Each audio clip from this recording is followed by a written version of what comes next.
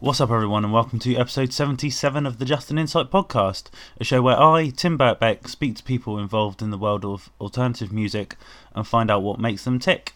Hope everyone's well. I've had a bit of a more chilled out week this week, which is quite nice after a few hectic weeks, so it's nice to kind of come back down to earth a little bit and kind of a bit of normality, I guess, a bit more of routine from I've had in the last couple of weeks. So in that aspect, I haven't really got a whole lot to share with you this week in terms of what I've done, but I am going to do one little bit of shameless self-promotion, I'm afraid, so bear with me, guys, and we'll get through this and then we'll get into this week's guest. But I know I do mention my band a little bit, but this week we did something quite, well, for me it's quite cool because it's the first recorded material I've done since I've joined the Divorcee. So earlier in the year we recorded 2 tracks. We then did a little very DIY practice space video to go along with them.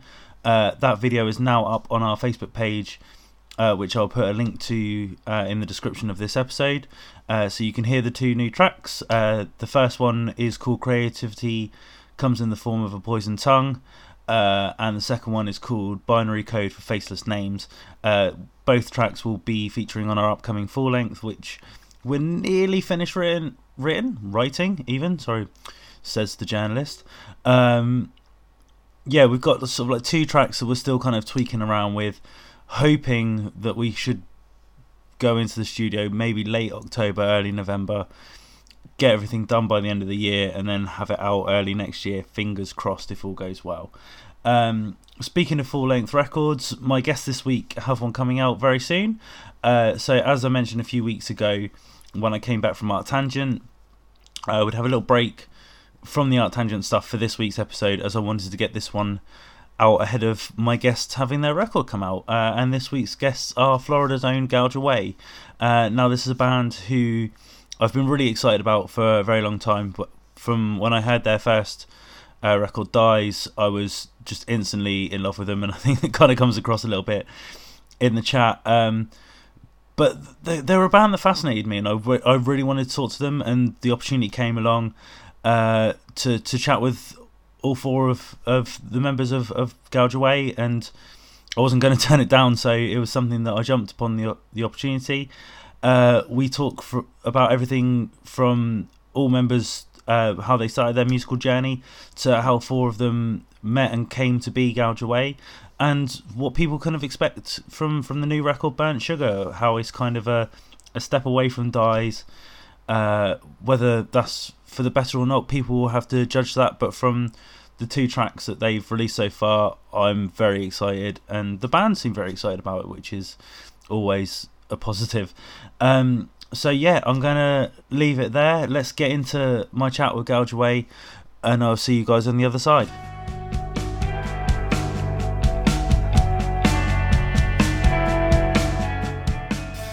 Joining me this week on the Just an Insight podcast is Mick, Tommy, Tyler and Christina, the quartet better known as Gouge Away. Guys, thank you very much for joining me. How are we all? Doing great, thank you. Got to start off, being from the UK, looking across the pond, I always see how awesome Sound and Fury is. So I've got to ask, how was it for you guys? Amazing. Yeah, it was great. We were super nervous before playing. I've never been that nervous in my life. Oh wow! Yeah, it was awesome. The turnout was great, and after we were playing, it was such a relief though, because we were so nervous. Yeah. Well, was it kind of, because I think, like, from an outsider, like, your guys' trajectory at the moment is on a massive peak crescent sort of thing. So and obviously I've seen like photos from your set at Sound and Fury, and everyone seemed to be going off. So was it kind of a relief to see that kind of reaction to you? Oh Yeah. That's cool. Well, as I said before we started going, I like to kind of delve into the background of my guests and kind of find out what gets them ticking. So obviously, where I've got all 4 of you, we'll kind of go round in a circle as such. So Tommy, as we're on your Skype ID, I'll start with you. So how did you kind of get into alternative music in the first place? My brother, he's 2 years older than me, and when I was like in middle school or whatever, he would like he sold me his old Blink-182 CDs. That he did. Wait, he sold them to you? He sold them to me. He didn't even give them to me. He's like, you can have these for like $20. I've never heard that before. I like worship everything that he did pretty much. Yeah, I can relate. I've got an older brother, 4 years, and I did the exact same thing. Like, he bought a Soulfly t-shirt, I bought a Soulfly t-shirt. He bought a Cold Chamber CD, I bought the same Cold Chamber CD, so I can relate. Right. Cold Chamber, yeah. Yeah, unfortunately I grew up on new metal. Oh, there you go. But sorry, I interrupted, carry on. Oh, no, that's good. Basically just that, like, he played bass and guitar, and I started getting into, like, playing drums after he started playing music, and we were in a band together for, like, a long time, and just, like, basically his friends, I would hang out with all his friends, and I would be, like, the young kid that was, like, annoying everyone. I basically just followed whatever he did, and it took me to, like, my first hardcore show after I like, got into punk and stuff first, like Anti-Flag and the Casualties and stuff like that. Yeah. And then my first hardcore show was, like, Bane, This Is Hell. Oh, wow. Outbreak and Modern Life is War. That's an awesome first show. Yeah, so that definitely, like, okay, this is my shit now. Yeah. Cool. Tyler, what about yourself? When I was a kid, my dad actually was really into, like, Nirvana and The Offspring and like Smashing Pumpkins too. And so he would always have stuff like that playing in the house, and I never, like, I guess I, like, kind of grew up with that stuff, but when I got to the age of, like, probably the same age as Tommy was mentioning, when I started, like, discovering my own taste and my own type of music, I got into, like, Blink-182, just like Tommy said, and, like, New Found Glory and stuff like that. But then, like, one of my friends named Dylan, he had older brothers who, like, showed us about more, like, independent stuff, and I guess you could say, like, alternative stuff. And they were into hardcore and punk and all that. So just by hanging out with them, it just like really grew on me, like, the more, like, I guess you could say, aggressive style, as opposed to, like, the pop punk Blink-182 stuff that I got to as, like, a 10-year-old. Yeah. It grew from there, and then, like, I just fell in love with it and wanted to, like, discover, like, new bands every single day. If it was, like, a more underground, like, name that I hadn't heard of, I would just, like, download it and see what it sounded like. And I would just, like, keep going from there. Christina, what about yourself? Very similar to Tyler. Just, like, I grew up around all that with my parents, just, like, all the grunge albums and, like, punk albums that were going on in, like, the early 90s were just, like, in our house, and it's just something that was very common to listen to. Yeah. And I think when I got older, like, everyone thought my sister and I were, like, twins or, like, the same exact person. Okay. So when she went the more, like, Paramore route, I went the more, like, aggressive route. Okay, yeah, that's fair enough. Yeah, and I like a lot of different types of music, but I think that's, like, kind of where I got into, like, hardcore and screamo and stuff. Yeah. Mick, what about you? My story is pretty similar to Tommy, actually, where I have an older cousin sell you CDs. I was gonna say, did you have to buy the CDs yourself? Unlike Tommy's brother, my cousin gave me all the CDs. He brought his. I was in middle school, and he brought his entire CD collection to my house. Oh wow! Physical CDs, so it was like 100 CDs or something, just in a box, and we sat and ripped them all onto my computer. No way. And that did it. And from that point on, I got LimeWire and like would surf blogs, and I would buy every music magazine. I just wanted to find like the weirdest thing I could possibly find. Yeah. Yeah. Well, the other question that I like to ask is what your kind of first sort of experience of live alternative music was. Obviously, Tommy, we've already heard that you had that incredible experience with Bane, This Is Hell, One Life Is War. So what was your other guys? What was your kind of first into witnessing alternative music live? I'll go in reverse order. So Mick, if we start with you this time round. That's a tough question. You're asking the question, and I'm just racking my brain trying to think about it.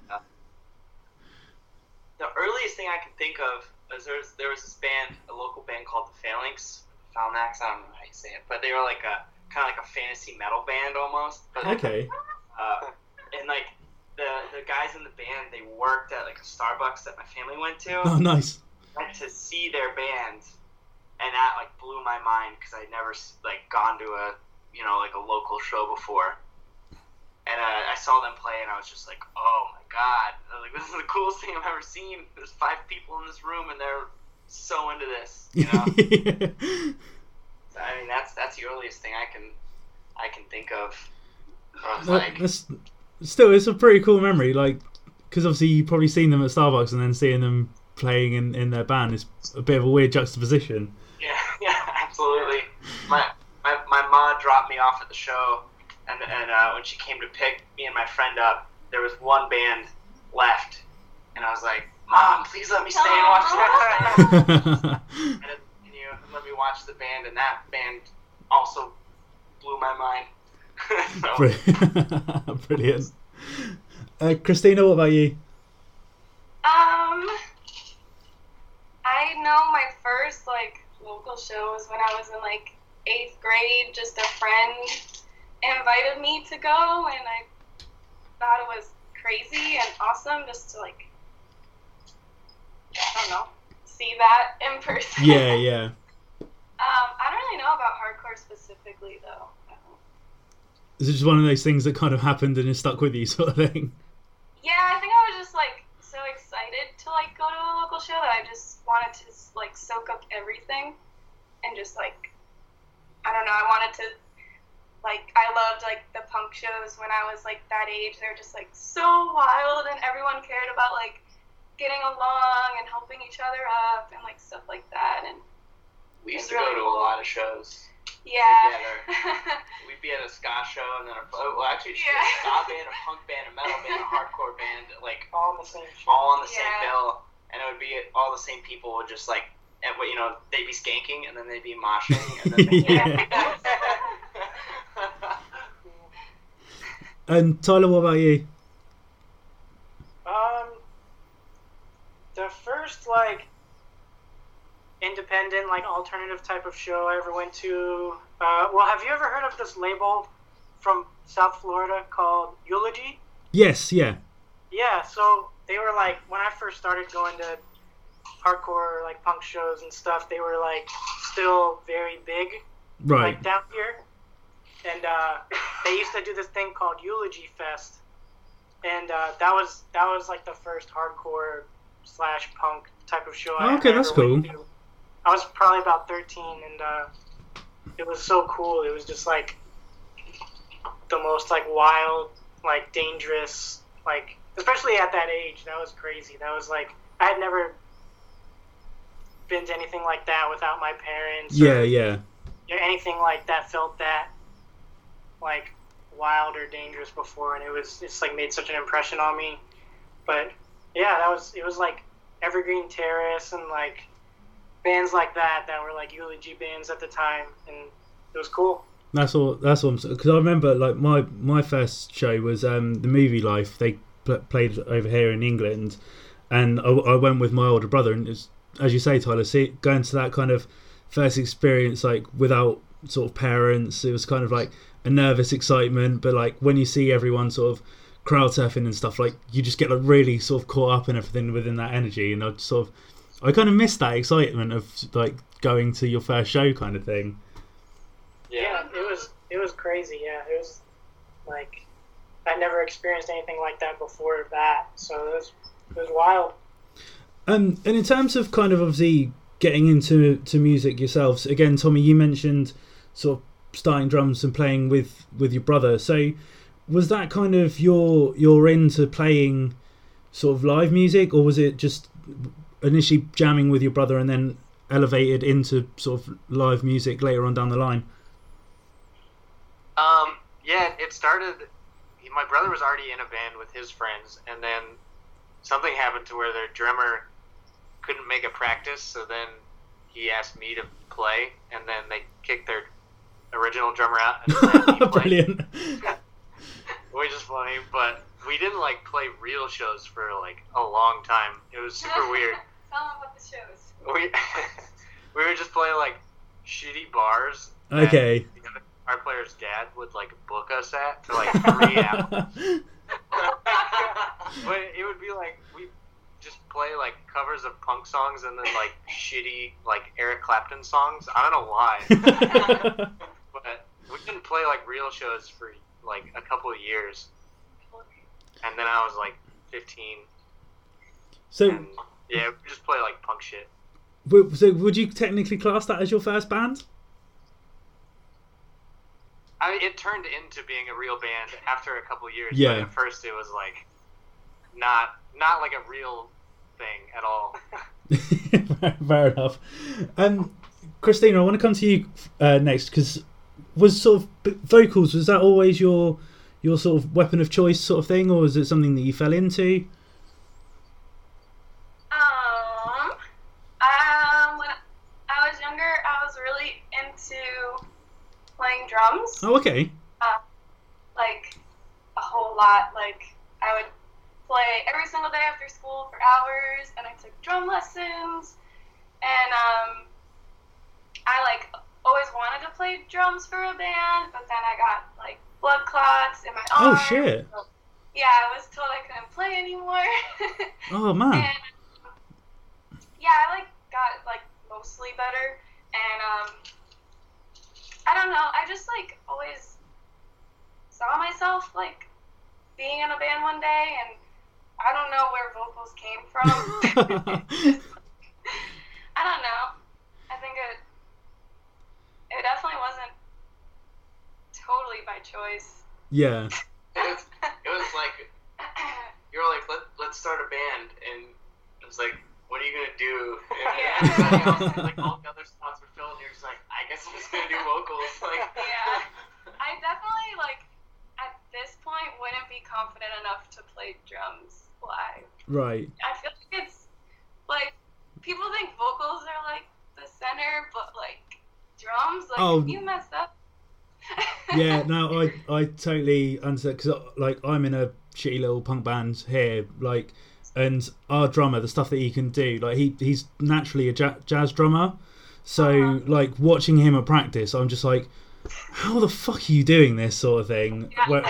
Whereas I'm just stood there with a microphone, like, yeah, this is cool sort of thing.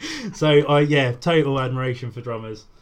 Yeah, I've played a few shows on drums, and like my hands are so sweaty. I don't from being nervous. I don't know how anyone gets through it. I've thrown a fair share of sticks. Oh yeah.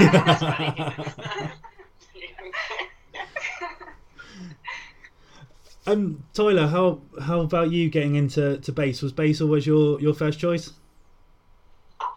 Yeah, actually, it has always been my first choice because I have an older brother who's a bass player. So I started playing when I was pretty young, actually. I think I was like 11, and that was like the first instrument I ever played or even had an interest in playing. And then I tried to like learn guitar later on, but I never like kept up with it as far as practicing. But Yeah. bass was like my first choice. Cool. And Mick, I'm going to assume that guitar was first choice for you, because it seems to be most musicians kind of want to start with guitar and then maybe elevate. So, but I could be wrong.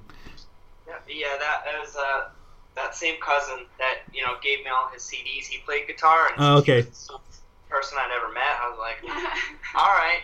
I was like, I want to play guitar. So my dad got me a guitar for probably my 11th birthday, maybe my 12th, and I didn't play it. And my family had moved pretty soon after that, and I went to a new school, so probably 7th grade, and I made my first friend there, and he was the coolest kid in the school, but he was a geek, and he loved all the punk and Nirvana and everything. So we hung out, and the first time we hung out, he had this cool blue Ibanez guitar, and he played Red Hot Chili Peppers on it or something, and I was like, okay, so the two coolest people I've ever met both play guitar. I was like, I totally actually learn how to do this, and that was I took some lessons, and then that was it. And did you grow up in sort of this similar area, or you were from different areas? I think you were in South Florida. Three of us are from South Florida. Yeah. Which is it should be just its own state, separate from the Yeah. True. because the cities are all so close together.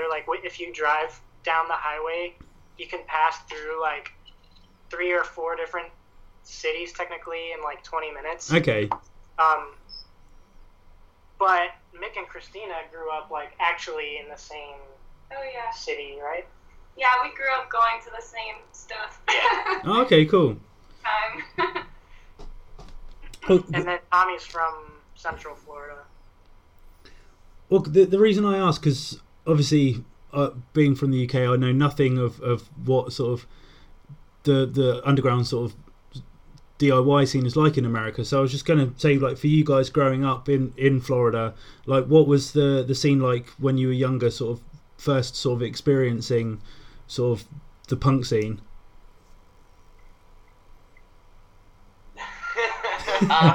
It goes through cycles. Okay. Sometimes it's really good. Sometimes it's there's not a lot of shows.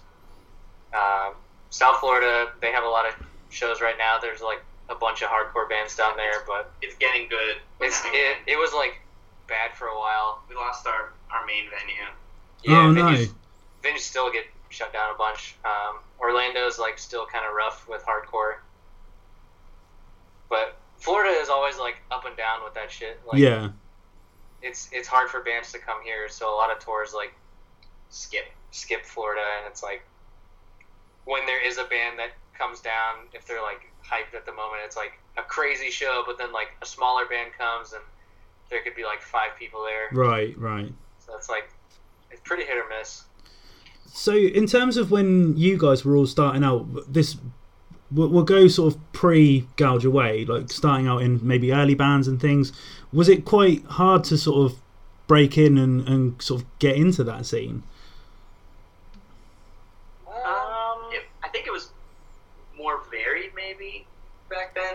It was a little less specific. I think now you can kind of have a hardcore scene and a punk scene, and there's the psych bands play here and those bands play there. I think it was a little more melting pot. Right. Yeah, that's a good way to put it. When I first started playing shows with my first band, we were a heavier hardcore band. Right. But we would play with just actual cut and dry punk bands, and even an oi band or something. Okay. And, you know what I mean? And calling it a melting pot is a good way to put it. Talent Farm, I mean, it was kind of that spot where just everybody.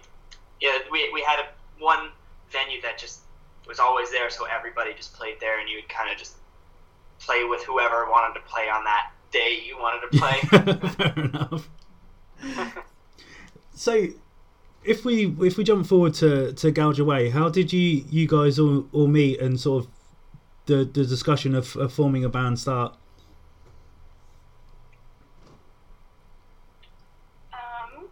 Well, I had tried to start, like, I was, like, just very hungry to, like, start a band, and I kept trying, and things wouldn't really, like, come together, like, you know, there'd be, like, a practice, and people, you never see them again. And then, I don't know, I finally, like, talked to Mick. He was originally on drums. And Seems we like did an a thing like eternity that. ago. Yeah. Seems like forever. Yeah. I feel like that was like 10 years ago.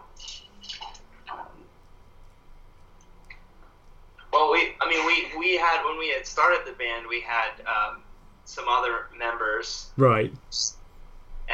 Tommy and Tyler weren't originally in the band. Right, And I okay. was playing drums prior. But we had added some people and sort of had some shuffling, and Tommy took over drums, and I started playing guitar, and then Tyler came in and replaced the prior bass player, and that's sort of where we are now. And I think those changes happened within the past year or two. 2 years. Tommy probably joined two years ago. Yeah, it's been like 2 years. But Tyler and Tommy were in Axis together. Oh, okay. The rhythm section. Yeah. I got to move off the drums and play guitar, which was great because Tommy is a much better drummer than I am. But in terms of kind of, obviously, Christina and Mick, you said that you grew up in the same kind of town, but how did you sort of know Tyler and Tommy? How did you all come to meet? We all met through playing shows with our other band, pretty much. Like Axis and Gouge would play shows together, and we just kind of met that way. Okay. And Christina, you mentioned that obviously you kind of put out the feelers to wanting to start Gouge Away. So is this a kind of your first foray into punk, so to say? Yes. Oh wow, okay. Luckily. And unluckily. So I feel like everyone has their first bad band that they want to, like, make sure no one that ever is heard this of. band. Like, Yeah, but that's for me. Like, there's, like, demos and stuff from, like, oh, okay, so there is something, but it's buried deep, sort of thing. bury it from the internet. But in that terms, like, obviously, we'll get on to sort of where you are now, but to see how Gouge Away has grown, for you to see kind of, I don't want to say sort of baby of the band, but like to this be your first experience of sort of maybe touring with a band and stuff, how's that kind of experience been? I actually would, like, book tours for other bands. Oh, okay. Yeah, so I've been touring since I was 19. And just, like, honestly, just from years and years of touring for other bands, I was like, I know how to do everything. Like, I have to do this for other bands. Going back to when we would go to shows, that was sort of what you did then too. Is like Christina would book all the shows and like put everything together. Right. Yeah. Just all play. Yeah. Oh, and I when I met Christina, I found out that she booked my first band in South Florida. Oh, okay. Our first time there, like before we even knew each other, she booked. Yeah, I was like 18. Yeah. So funny. So, are the bands that you were sort of on the road with beforehand, are they anyone that I might have heard of? No. No. No, that's. I was just intrigued. So, was it just that you kind of got that taste for it and then wanted to kind of do it off your own back, sort of thing? Oh yeah, definitely.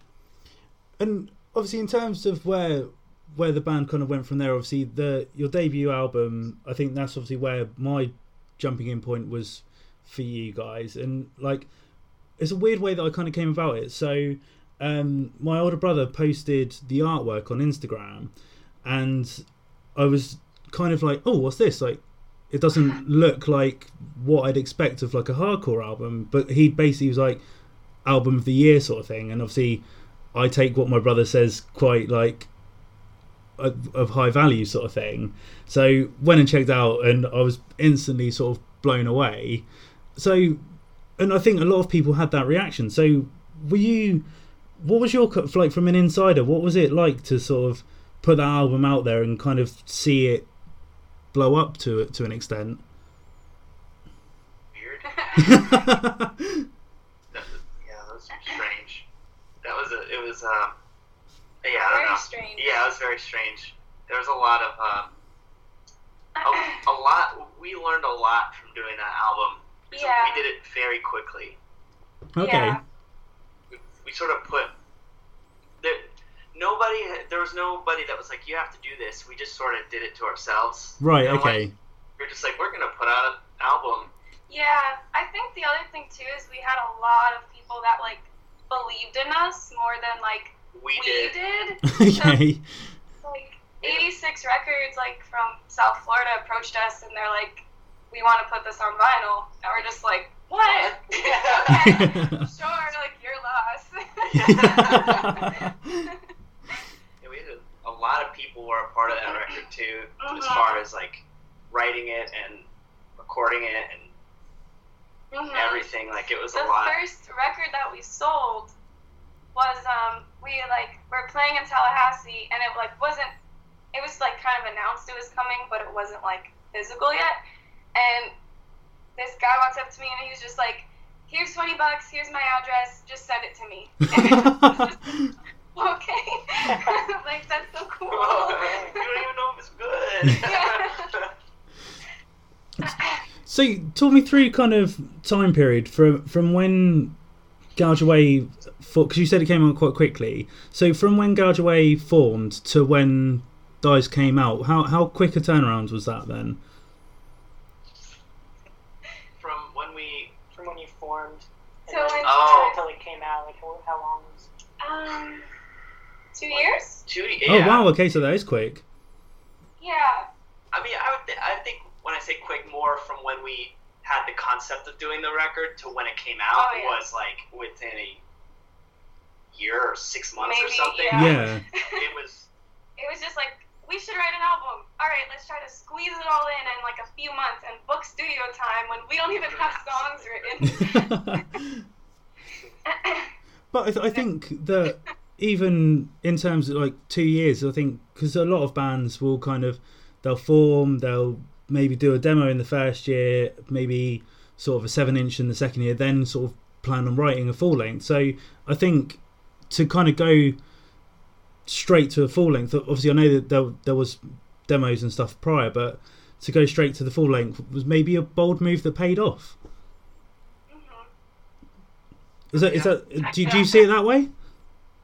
Yeah, I can see it that way. I think we actually had, like I mentioned, a lot of people helped us, and we had a second guitar player during that time that sort of came in. We probably had half of the record, and he came in with a lot of material kind of already written that sort of helped us out of the hole on the record where we were I think we were pretty stressed about it because we sort of said we were going to do the record, and then we were like, oh my god, this is way harder than Yeah. That record is probably the most stressful thing I've done. absolutely. After this one. Yeah. One more. I mean, Oh, yeah. well, this one's been stressful, but I think in a lot of ways, In different ways. But I think we had with Dies, there was a lot of expectations Right. that were put for like ahead of us, and I think we tried to meet all those expectations. And with Birch Sugar, it's a lot more like, we have one under our belt. Let's like really take our time and Do what we want. do what we want to Yeah. do. Just sort of like, meeting any expectations. It was we're meeting our own expectations. I would say. So kind of in that terms, I don't want to kind of put words in your mouth, but obviously where you said that it was quite quick and you kind of booked the studio time where some of the things weren't fully written. In hindsight, would you kind of like to go back and if you had the opportunity, revisit Dies and kind of tweak it, or are you happy with how the end product turned out? I think any band wants to go back and redo. Yeah. I know personally, I am happy with what it is, because without it, we wouldn't be what we are now. Right. You know, like, we learned a lot of stuff that we liked from it, and a lot of stuff we don't like from it, and you know, it was nice and to the point. And I think that's maybe why people liked it. Yeah. You know? And that was something that I wanted to kind of ask you about, because I think that's what kind of drew me to you as a band, is that the lyrical content is very matter of fact. It's not sort of hidden under metaphors or anything like that. So was that something that you spoke about, that you wanted this band to be, that it was a band that had a message and would put that message front and center? Yes. The whole, like, the whole reason why I even, like, got into the little bit of hardcore that I do like is because of, like, the messages, and it's very, like, straightforward, and, like, you know, like, what their intentions are. When we first started, and we were just, like, kind of, like, playing local shows and, like, writing these crappy demos, we, like, I wrote kind of about whatever I wanted, or, like, they might have had a political theme, but it was, like, more, like, artistically said. Yeah. But we,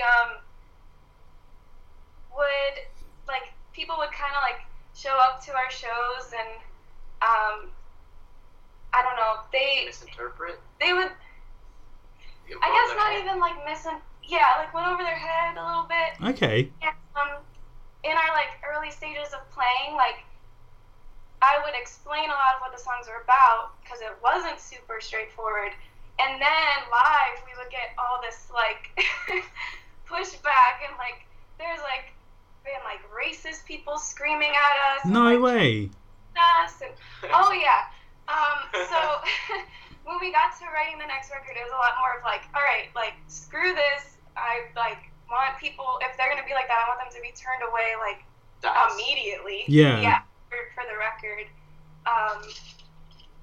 But at the same time, I think that, like, doing that has kind of served its purpose, and that's not really my style of writing, if I'm being, like, totally honest with myself. And I'm, like, glad that we did that, because now I feel like I can, like, write more how I write. Yeah.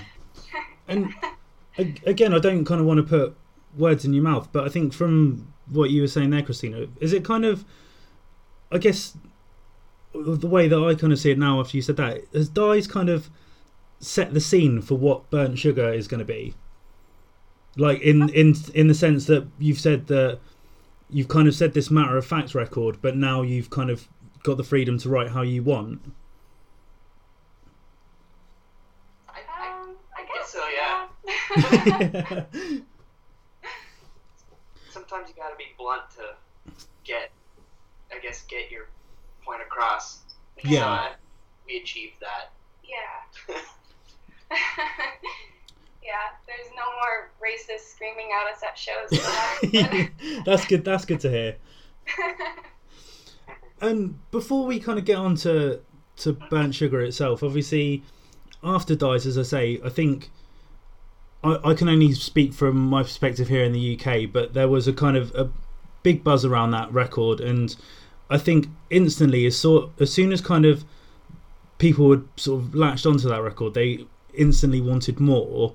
Obviously, I know you did the little 2-track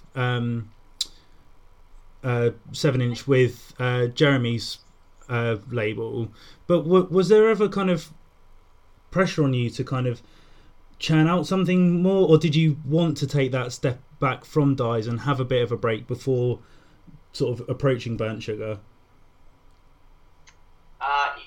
Yeah, so I mean, that 7-inch, that was just we just wanted to do it. I don't think there was any like, oh, we have to put something out. That was just sort of we put out Dies, and we just kept like, okay, we did that, and like we want to like keep writing and exploring like our sound and like what can we do, and how can we like push ourselves, and that's really where that 7-inch came from, was just like us being hyped on people being hyped on the record. So Yeah. that's where that 7-inch.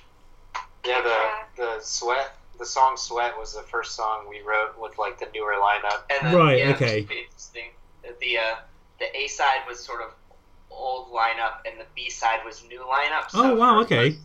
It was kind of like it was an actual transition from our past to our present. So it's literally flipping the record to the new Yeah. chapter. Oh, shoot. That's incredible. I really like that. Not whether it was meant purposefully, I don't know, but yeah, that's pretty cool. It was not It a wasn't. I just realized Yeah. that. You brought that to light, so that's Obviously, we have Burn Sugar coming out next month. You've obviously released one track off it, and already I'm super buzzed for it. Like, I think I was excited for it before I even knew it was going to be coming out. But you've kind of already said that you've kind of got a bit more freedom with this record. You've took a bit more time with it. So going into recording, how was the experience for you this time round, feeling like you kind of had a bit more of a grip on what you wanted to come out of it? Oh yeah. Well, I can't speak so much compared to Dies because I wasn't there, but from what you've said, we definitely had like way more of a better idea on this one Oh, yeah. of like what we wanted, like how we wanted to sound, like what we wanted the whole thing to feel like overall. We've been like ironing out ideas and like sending each other music for like probably a year straight. Yeah. Like a Spotify playlist that we all add to, and just like we're always just like sending each other music. there's like and, 80 songs or something on that playlist, and it's just like we'd go to practice. I would drive and I would just hit shuffle on it just to sort of absorb. refresh. Inspiration. See kind of what Yeah. everybody is like vibing, But that helped too with like knowing what we wanted out of recording as Yeah. well. Oh yeah. Yeah, it felt really good to like be on the same page about, especially going to record with Jack Shirley. Like, we knew exactly what we wanted, but we also wanted his input, His expertise. Yeah. It helped so much, and it felt really good. Like, going into the studio, I think we felt like pretty confident, so that was cool. Also because Jeremy helped out a lot. Yeah, because Jeremy helped out too with like the pre-production, Mm. which was great. Yeah, he flew in for a couple days and just hung out with us, and we played him all the songs, and he gave us like notes and like, oh, maybe you should try this, or this song could be longer or shorter. And Yeah. sort of the like outside opinion that Yeah. you sort of in the Mhm. at the end of the process, because you've been listening to the demos forever, and Yeah, you get like exhausted, Yeah. like used to them. But also that helps us like even just something as simple as like you should play the song faster was just Yeah. like, whoa, you're right. Like that's all that would be. yeah, something's off here. Yeah. Yeah, or Double just time. like or just like this song needs to be longer, and just like having that conversation with someone from the outside was really cool. I want to quickly touch upon sort of like your relationship with Jeremy, because obviously you've brought him up there. Obviously he's been a big sort of support of yours kind of from the off almost. So where did that kind of relationship start from, and to the point that now he's a accredited producer on your new record? So I have been a fan of Touche Amore since like their first tour to Florida. Mm-hmm. Because they actually came to Florida. Because they actually go to Florida. When you come to Yeah. Florida. And I just like them a lot. I would see them like a million times. Like if they played 3 shows in Florida, I would try to go to all of them. I just like really liked them. And after a while, I think he just became very familiar with seeing me all the time. Fair enough. I like, so like a really weird story. I was on tour with another band. It was actually my sister's band, and she was playing an after show, and we didn't know what the show was that she was playing after. We just knew we had to be there late, so we showed up late. And then we saw Touche Amore walking out with all their gear, and I was just like, no, like, what? I didn't even know you were playing. And, like, I was freaking out and just, like, ran up to Jeremy, and I was like, what the hell? Like, I'm from Florida. I would have been here. And he's like, I recognize you. From there, we just kind of, like, he got us into a show the next day, which is really cool. And then I, like, got to, like, hang out with him and talk. And ever since then, he was just, like, following what we were up to. And I would, like, send him stuff. And then he eventually just, like, asked us to open up one of their tours and then a second tour. Did you mention you gave him our demo? Oh, yeah, I gave him our demo. Left that detail out. Oh, yeah. He heard that. He's still working with us. Yeah. So Maybe he threw it away before he listened to it. yeah. Listen to it and think, oh, there's maybe a good idea in here. Actually, it was a CD with, like, it was, 2, like, EP demos, and then one, I don't know if this makes sense, and then another song that we recorded, like, more recently than the other Yeah, ones. no, I get you, yeah. And all he said about it was just like, oh, that first song sounds like it was recorded better. Like, he didn't make any comment about the music. And obviously, in terms of kind of Burnt Sugar itself, obviously, I mentioned with Dies, it comes across very matter of fact. So, is there kind of a theme or anything that you wanted to approach coming into Burnt Sugar, or is it because, as you say, that you've kind of done that sort of matter of fact record? So, what can fans expect with Burnt Sugar? I guess is what I'm trying to say. I guess since the Dies record has been out, just a lot has been happening in my personal life with my mom being sick and my sister going through stuff, and my best friend lost her sister, and there's just been a lot of heavy stuff going on that I've either experienced or had to witness through really close people to me, and it's just a lot more of just that, just Life. honestly dealing with life. Yeah. A lot of the lyrics were just stuff that I just would write here and there. They weren't written for a song. It was just, I was upset in my car one day and just wrote a bunch of stuff down. And there's a lot of songs that I really liked the lyrics and I wanted to use them. But even just listening back to the record now, I didn't even know what I was saying. Now that I'm kind of more removed from it, I'm oh yeah, that's what I was going through. Yeah. So it's really not, I don't think it's very direct at all. Even for myself, it's just stuff I wrote. Yeah.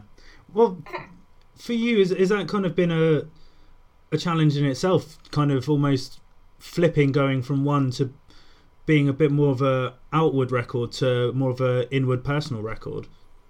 Yeah, it's scary in a lot of ways, especially because I feel people probably liked Dies mainly for that reason, that it was so direct, and not giving that to people, I feel it might let a lot of people down, which is a crummy thing to think about. But at the same time, it's just I can't if I force myself to do that, then I feel I wouldn't have. It won't be genuine. It won't be genuine. I wouldn't feel as proud of it. The life of it probably wouldn't be very long. I'd probably be over playing the songs a lot quicker. Yeah. Than doing something that actually means something to me.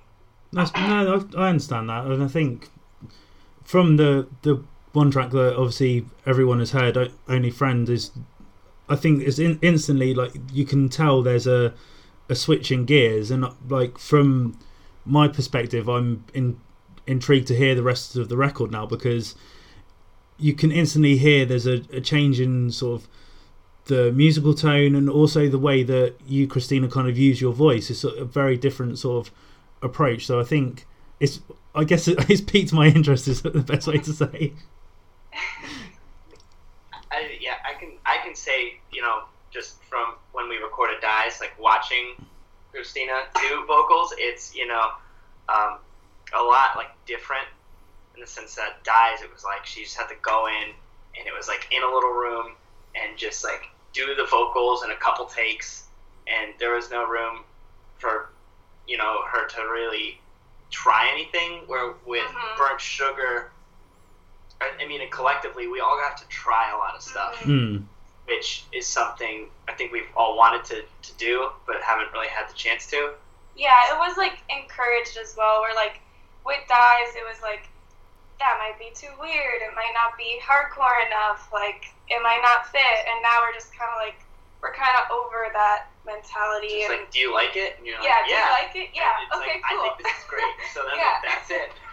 And there's even stuff too where we all like kind of like get outside of our comfort zone, and we're like insecure about it, like, oh no, and then 3 people are just like, no, that's sick. Yeah. I think like in terms of kind of hardcore punk music, whatever you want to call it, sort of, especially now in 2018, there's not so much of a fixed formula as there once was, I don't think. So I think, as you mentioned, having that ability to kind of play around with things, try different things out, for someone who is consuming new music regularly on a sort of weekly, daily basis, you want that sort of difference to stand out rather than a formulaic band. And I think that's why I've always been drawn to you, is that even with Dies, it had its sort of brutality, like this is straight in your face sort of thing, but it was clever. And from what I've heard of that one track from Burnt Sugar, as I say, it's kind of got that strange kind of tone to it, but I like it, kind of thing.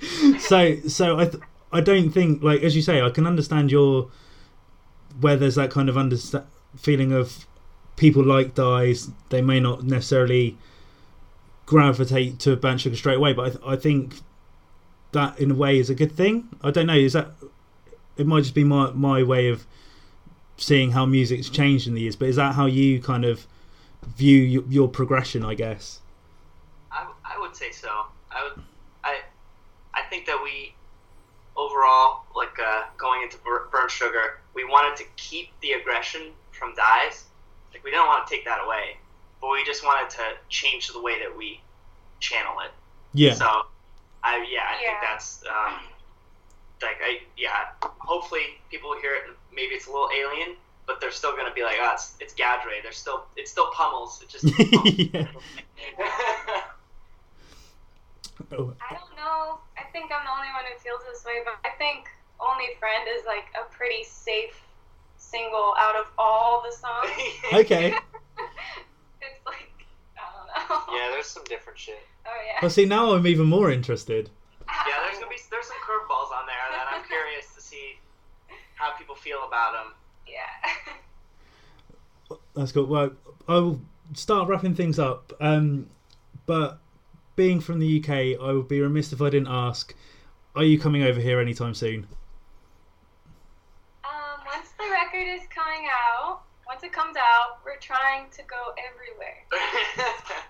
But the UK is very high on the list. I will take that, because it's on our sites. Because was it last year that you were meant to come over? Nothing's set in stone yet, but we're... Don't jinx anything. But because were you meant to come over last year, or was it the year before? I can't remember. Yeah, we had that.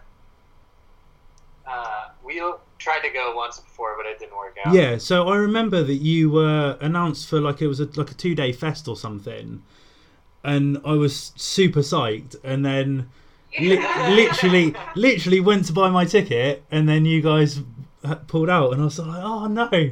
But it was still a cool show. But yeah, so I'm Yeah. my fingers crossed for you guys coming over here soon. Yeah. Ours are crossed too. Yeah. We try. We've tried so many times, and all it comes down Logistics. to is just money. Yeah, Like- no, I understand that. Like just not being able to afford it. That's cool. Right, how I like to end things, guys, is I like to ask my guests what their favourite song is, but with a bit of a twist. So, what is your favourite Gouge Away song that you like to play live and why? So, I'll let you choose who wants to go first. Can it be an unreleased song? Yeah, my pick would be one that is unknown. Yeah, right now. Oh, okay, well, because obviously the track listing has been released, so you can give the name and That's true. Cool. All right. so yeah, if you want to say, and then why is your favourite one to play? You want to go first, Christina? Okay. You're the singer.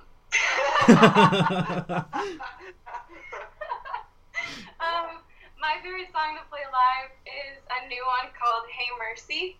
We've only played it like a few times, like maybe 2 or 3 times. 2 or 3 times, but it's like the song and the set that just like brings all the energy up.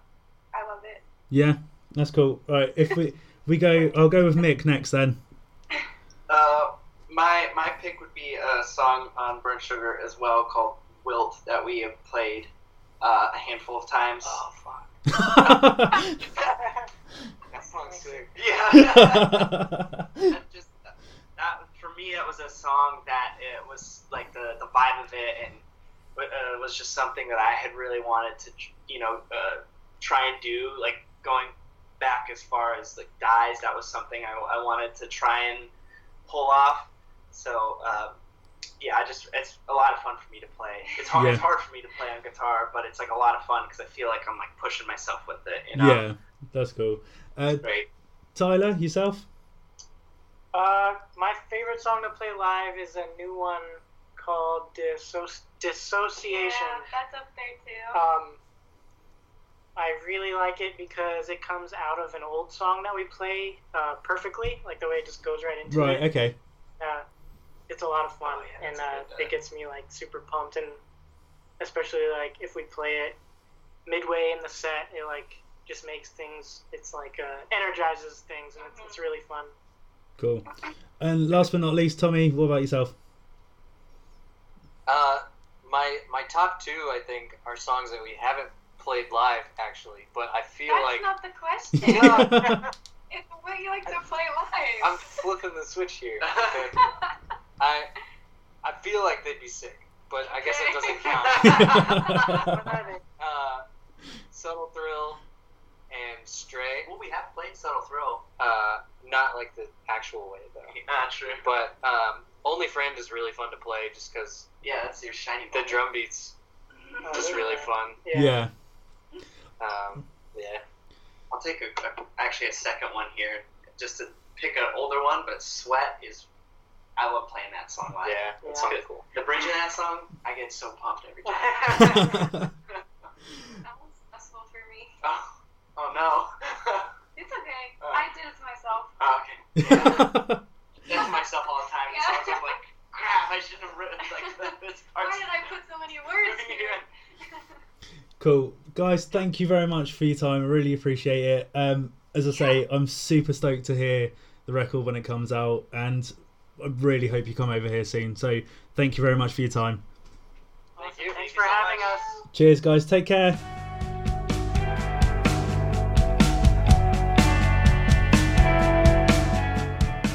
So there we have it, folks. Thanks again to Tommy, Christina, Mick and Tyler, the members of Gouge Away, for taking their time to have a little talk with me. So it was kind of ironic. As you probably heard during the chat, I asked the guys about coming to the UK. Lo and behold, 2 weeks after that I recorded this chat, they bloody went and announced that they're doing a bunch of UK dates with Culture Abuse. So if you're kind of listening to this about me sounding stupid, that's kind of why I left mentioning this to the end, because it's ironic in my opinion. But yeah, I'll put the details of the dates that they're doing over here in the UK in the description of this week's episode, as always. I will also put a link of where you can buy Burnt Sugar, which comes out on September 28th. So yeah, I'm really looking forward to that album, and really looking forward to finally seeing the guys over here in the UK. I'm going to the Southampton date, and potentially Bristol as well. We'll wait and see, but definitely the Southampton show, because it's the nearest one to where I live. But yeah, that's it for this week, folks. We will be back next week with another instalment from the recordings of Arctangent.